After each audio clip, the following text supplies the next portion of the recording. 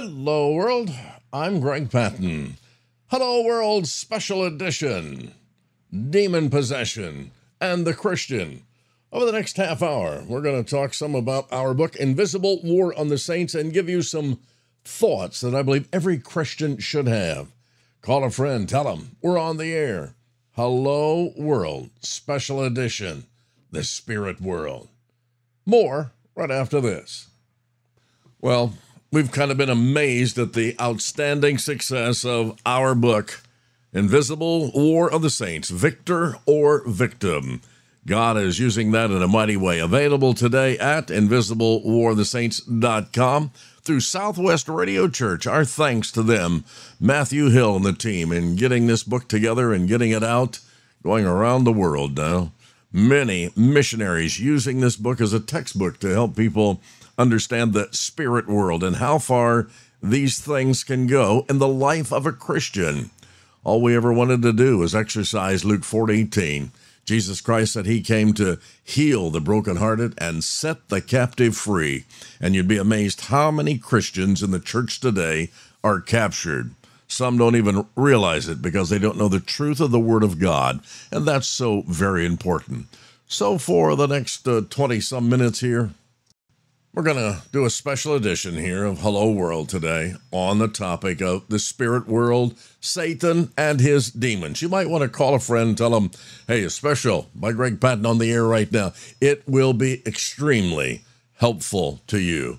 You're going to learn a few things today. To God be the glory, great things he is doing. I know what many are thinking. I know what many have said. Greg, do you really believe all that stuff you put in your book on the spirit world? I couldn't believe my ears. I thought no one in the 20th century still seriously believed in things of demons. I suppose that if you were back sometime in the Salem witchcraft days and those hunts, you would have burned me at the stake. So a concerned Christian came to me after I had preached on the topic, the Invisible War of the Saints, Victor or Victim. You know, this attitude reflects the general unbelief of Western secularized society today, in the church I'm talking about, probably the church you attend, regarding the reality of demons in the world today. You know, materialism is a reality.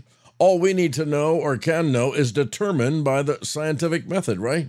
You know, when people talk like this, they're not arguing with me, but with the Lord Jesus Christ, whose words about the reality of demons are recorded in the Word of God again and again and again. God's authoritative message to men.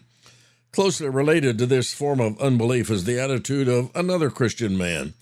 This guy's a psychiatrist. He said, I must believe that demon possession is real because it is taught in the Bible.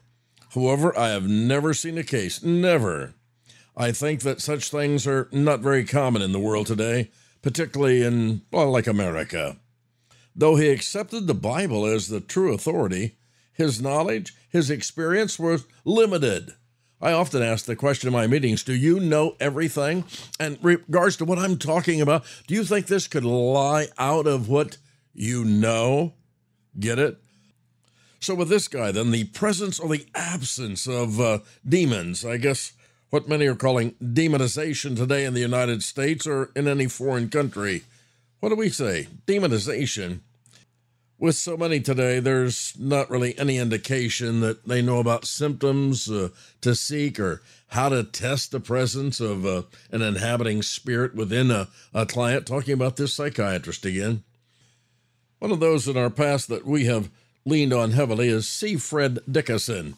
Back in, the year I was saved, he said he witnessed his first case of demonization, the year that Moody Press published his book, Angels, Elect, and Evil, which has been read popularly, widely, and used as a textbook in many colleges and seminaries. Dickinson said he witnessed a change of personality when a colleague addressed a demon in a depressed and confused person. After about 20 minutes, the counselee returned to normal and was unaware of anything that had happened before.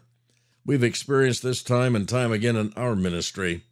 The demon claimed that he had a right to be in this person because the girl's aunt was involved in a seance. Dickinson said, I was just startled by this new experience, but also witnessed God's control of the situation as my colleague exercised his authority in Jesus Christ. Dickinson, who has encountered hundreds of cases of demonization, many of whom he counseled on several occasions, he conferred with others who have also counseled in this area. There's more and more now, including some psychologists and psychiatrists. There have been presentations of the reality of the demon world and the reality of demonization and a biblical and clinical method of treating this problem. There are presentations out there. They've been given to pastors, professional counselors, and to students in formal courses taught at Moody Bible Institute in undergraduate and graduate level courses there. Sure. My colleague and I, Dr. Ken Copley, coming out with a new work for pastors and those who want to work in this area. Should be published pretty soon in 2024. You know, the results are encouraging as you work with people, honoring the Lord Jesus Christ and doing what the Bible says. Many have been permanently helped, permanently freed from this slavery, the bondage, being captured by these evil things, certainly an evil influence. Most have a boatload of testimonies if you've worked very long in this area. There are others who are now able to help those that are afflicted because of training that they've received. One pastor who took a course in counseling the demon oppressed said, hey, these courses should be required in every graduate school. Every pastor should have to take these kind of courses. It is perhaps the most urgent and significant course I've ever taken in my life, said this preacher. Another wrote, I especially appreciate the thorough biblical approach for the courses that I have taken and the presentations that have been given to us. They're sound, they're practical, and ways to use this material in my ministry. You need to get your hands on some spirit world helps, if you will. I recognized for years the need of the book that I currently have out, The Invisible War on the Saints, Victor or Victim, that would treat the things going on in the lives of believers where they were demonized from the standpoint of the biblical data and genuine clinical investigation. With the background the Lord has given me in doing this for over 4 decades. Should we write another book? We're going to write several on this topic in the days ahead. Once you get started down this trail, there's so many issues. One, extremely serious. It touches upon the mental, physical, and spiritual welfare of, most listening to the broadcast today. It affects the disciplines of biblical and theological studies and relates to the area of psychology and psychiatry. The question is, can a Christian be, here's the term, demonized? There's a great deal of disagreement among Christians on the question, and it boggles the mind of many, and emotions run high, often clouding the issue and getting into debates and trouble that helps no one. Yet the question's got to be faced. Christians can no longer ignore this thing, though some try to do it, and they feel more comfortable by not talking about it at all. It's become an issue more and more discussed in our times. I believe all Christians today, especially as I believe we're coming down the end, need to be more serious and more informed with regards to the Bible and God's authoritative word. That's it, operative word, authority. Invisible War of the Saints was designed for those who desire to devote their lives to the Lord Jesus Christ and disciple others to do the same. It's not directed toward any scholar or up for argument and debate. Obviously, we direct our thoughts toward the New Testament a great deal, though we consider related passages out of the Old Testament. What are the biblical evidences? What are the theological arguments and the experience of counselors and counselees? That can't be ignored. What is the problem? What are Christian problems with the flesh and the world system? Give no place to the devil.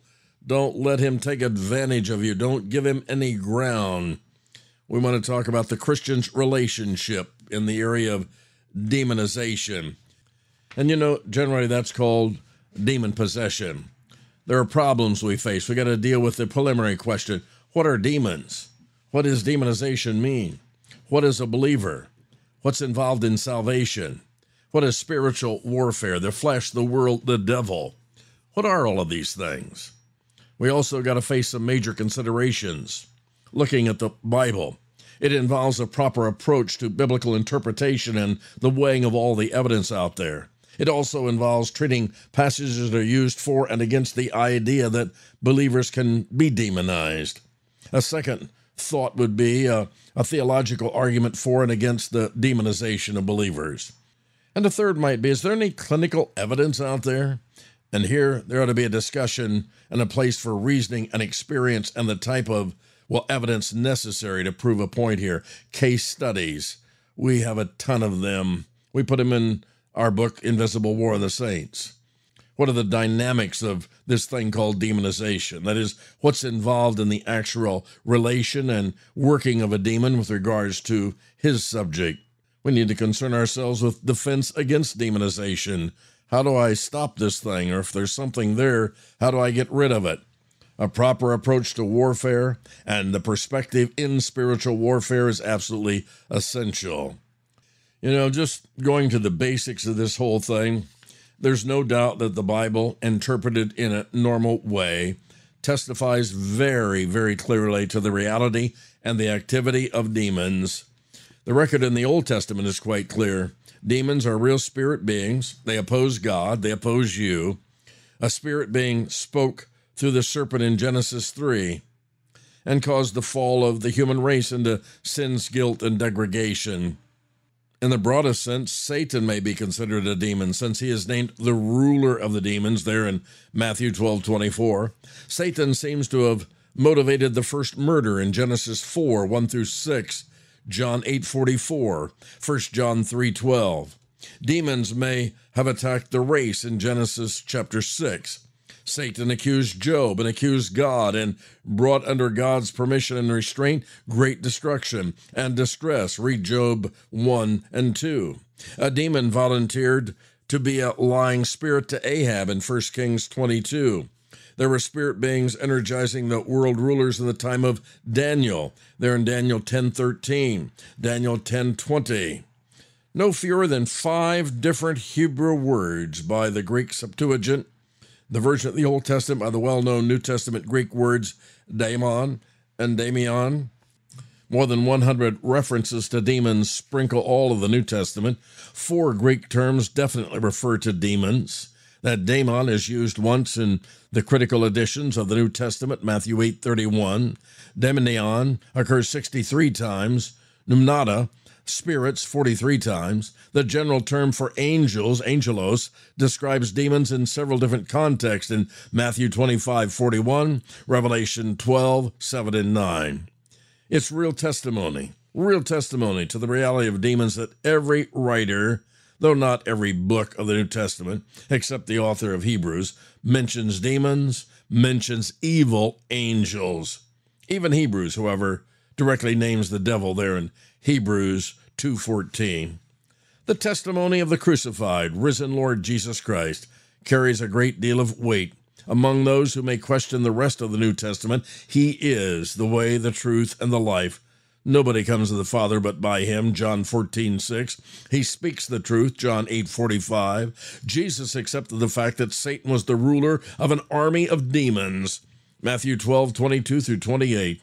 He regarded Satan and demons as morally responsible persons who were guilty and assigned to the lake of fire, Matthew 25:41. And the Lord Jesus Christ placed his claims to the Messiahship partly on his miraculous ability to do what? Cast out demons from the demonized people. If I cast out demons by the Spirit of God, then the kingdom of God has come unto you, Matthew 12:28. So I guess this would necessitate the same level of reality for the demons and his identity as Messiah. He gave his disciples authority to cast out demons. There's that operative word again, authority, Matthew 10:1. You need to use that regularly if you're going to deal against the spirit world. We'll talk more about that later. When his disciples asked why they could not cast out a certain demon, he responded, because of the littleness, the lack of your faith, Matthew 17:20. Note that he did not correct their concept of a demon's inhabiting a boy. Instead, he added, this kind cannot come out by anything but prayer. Mark 9:29. The Lord Jesus, creator of heaven and earth, was not locked into a naive worldview. He actually cast out the demon on that occasion and spoke about the reality of such in private, did he not? If he had not wished to correct his followers, he certainly missed a very appropriate occasion to do so. You know, a large part of Jesus Christ's ministry involved, get it now, casting out of demons. Just saying. The Synoptic Gospels record 17 mentions, 17, connected with the ministry of Christ, and in 9 cases, they specifically state that Jesus cast out the demons. Even a writer who does not hold our view of the Scriptures, writing about the Bible's presentation of the picture, says regarding Peter's statement there in Acts 10:38, the statement is clear and unequivocal. It is made by the Apostle Peter during his sermon at Caesarea, and it emphasizes that the ability to release men from the power of Satan was central to the ministry of Jesus Christ. All the early preachers, get it? All the early preachers underscored this function as they spread the word of Christ, using it as a powerful evidence to assert the authenticity of Christ as the messenger of Almighty God. The claim was a literal one and had ample foundations in the Synoptic Gospels, demoniacs presented as the most frequent objects of Christ's power. You know, there's no suggestion that these demons are temporary entities that ceased to exist after the time of Christ and after the apostles. In fact, the New Testament witnesses to their continuing activity throughout the church age. Paul and John warn of future deception by demons, 1 Timothy 4:1, 1 John 4:1-3. Demons will be extremely active in the Great Tribulation, Revelation 9:3-11, Revelation 12:7, Revelation 16:13 and 14. They continue their terrible work until Christ comes to place them in the abyss, Revelation 23, Isaiah 24. Though bound completely during the millennial kingdom, afterward they, along with Satan, are released for a short time to deceive the nations. Then they, of course, with all unbelievers, are cast permanently into the lake of fire, Revelation 20. The evidence from the New Testament for the existence of demons, it's overwhelming, my friend. You cannot profess to believe the Bible and deny the reality of demons, either in the day of Scriptures or today. I've stated many times that I believe the weakest of all demons, let's say a buck private in the army of Satan, is stronger than any Christian. They have powers of supernatural intelligence and supernatural strength. Satan has vast intelligence, according to Ezekiel 28:12. Demons are capable of creating a network of information and carrying out stratagems on the local and worldwide scene, Ephesians 6, 2 Corinthians 2. I believe they head over cities, and I believe they head over churches and families. They may control men and overpower men. An evil spirit moved a man over whom 2 unbelieving Jewish exorcists sought to use the name of Jesus in some sort of a magical way, and he leaped on them and subdued them both and overpowered them, so they fled out of the house naked and wounded, Acts 19. The demoniac was controlled by many thousands of unclean spirits, and no one was able to bind him anymore, even with a chain, Mark 5. The power of this legion forcibly arrested the attention of those who saw the effects of demons leaving the man and entering 2,000 swine to drive them down the hill and into the sea, Mark 5. Their powers are used in terribly wicked fashion. I believe you're seeing a lot of it today, more as the end comes. Their murderous actions torment men to the point of preferring to die, Revelation, first 11 verses of chapter 9. Some demons spew fire from their mouths to slay 1/3 of mankind during the tribulation. Did you know that? That's Revelation 9. Demons can produce deceptive miracles. Like Satan, they may interfere with the laws of nature to produce all power and signs and false wonders. 2 Thessalonians 2. God limits what they can do, however. Pharaoh's court magicians seemed to be able to duplicate some of God's miracles through Moses, but could not match others. Furthermore, all they could really do was add to Egypt's misery, not relieve it. That's what happens to you and I today. Modern miracles and magic may not be mere human fakery. They could be the product of really counterfeiting demons. Just as angels move quickly in space and are not limited by material bodies or barriers, so demons may use this ability to promote all of their schemes worldwide. They are, however, creatures limited in time and space, power, and knowledge. And since there are seemingly millions of them out there, their combined intelligence and powers may be felt in so many places and near at the same time. Their deception, their powers may be very efficient and effective, but we are comforted by the fact that our sovereign Creator, Almighty God, our Creator and Defender, what does He do? He limits the devastation of their designs. In general, demons are Satan's untiring and devoted henchmen and gophers, organized to accomplish their common unrighteous purpose. And because of, limited time, space, and power, Satan's got to extend his influence through these many angels. He is therefore the forceful dictator who demands and secures all of their allegiance. There's no opportunity in any of this for a divided army, according to Matthew 12. They are constantly at work 24/7. Combining their resources of information and power, they scheme powerfully. They have a militia, an army of successful history in the promotion of evil. They seek to control people, Ephesians 2. They seek to control political governments, Daniel 10 and Daniel 20. And they seek the whole world's philosophy and course of history, John 12, Ephesians 6, 2 Thessalonians 2. They are real. Let me say this. The Bible presents overwhelming evidence that these creatures, these beings, as demons, actually exist and are very active in the world today. The Old and the New Testaments agree to this. The testimony of the Lord Jesus Christ himself is conclusive, as he recognized their reality. He faced their opposition, and he cast them out as proof that he is indeed the Son of God, the Messiah. Demons, I believe, are actually fallen angels. Yeah, some might disagree with that, but I think they're fallen angels under the leadership of Satan, the first among demons. Satan and these demons are personal spirit beings. They're so powerful, they're so perverted. They oppose God, they oppose mankind, and they're after you, especially those, again, that believe in Jesus Christ, you and me. Demons extend Satan's influence everywhere, and they promote all of his evil, destructive programs. Often they do this by invading human beings to accomplish their schemes, and you can call that whatever you will.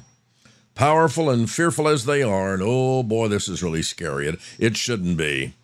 I believe that Satan and his demons ought to be scared of you, a Christian filled with the Spirit of God. Yeah, they ought to be afraid of you.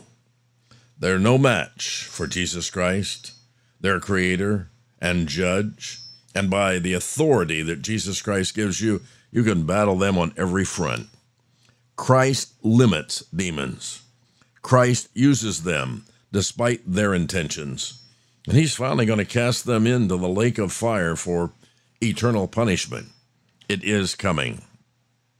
So we may today confidently rely upon the Lord Jesus Christ to protect our salvation, our experience, to guide our lives into victory in Jesus and not be a victim, and to keep us from all those demonic plots and practices as we walk with God in obedience to his word.